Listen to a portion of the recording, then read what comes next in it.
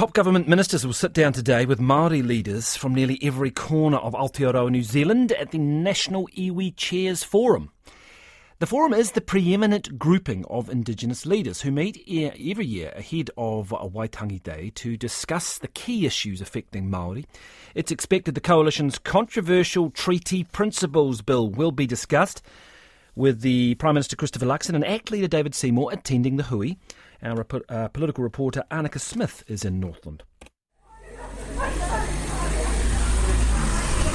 One by one, iwi leaders arriving at Kirikiri's Turner Centre. It's been 3 months since the election and just 2 months since the coalition negotiations wrapped up. Forum co-chair Rahui Papa says there's a lot to talk about, and it will be frank. Iwi Māori aren't backward about coming forward, and we want actually a free and frank and unfettered relationship, and that includes the dialogue with each other.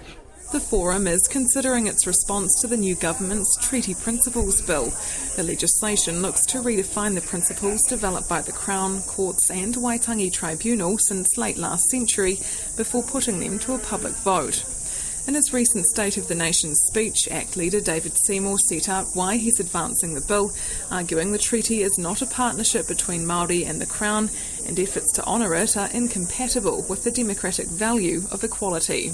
We're all New Zealanders with the same basic rights, and with that platform, constitutionally, we can get stuck into tackling the real problems and challenges that New Zealanders face.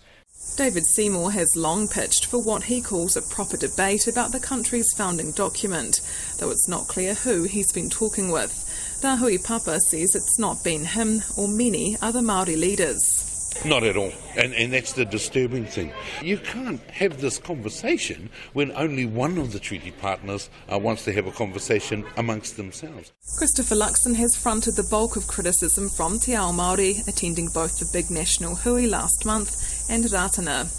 He's repeatedly said National has no intention of supporting the legislation beyond first reading, but Rahui Papa says recent developments, like David Seymour getting the Associate Justice portfolio, appear to contradict this.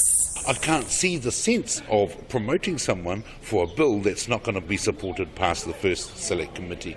But those are some of the questions that will be posed to the Prime Minister over this weekend. Christopher Luxon is heading to the Iwi Chairs Forum with a simple message, acknowledging the treaty legislation will be part of discussions. This is a government that actually wants Māori to do incredibly well, because when Māori do well, New Zealand will be doing well. And so we're very determined to work together on the challenges that we've got. Get set for another big day at the forum as political leaders are welcome to Northland ahead of Waitangi Day next week.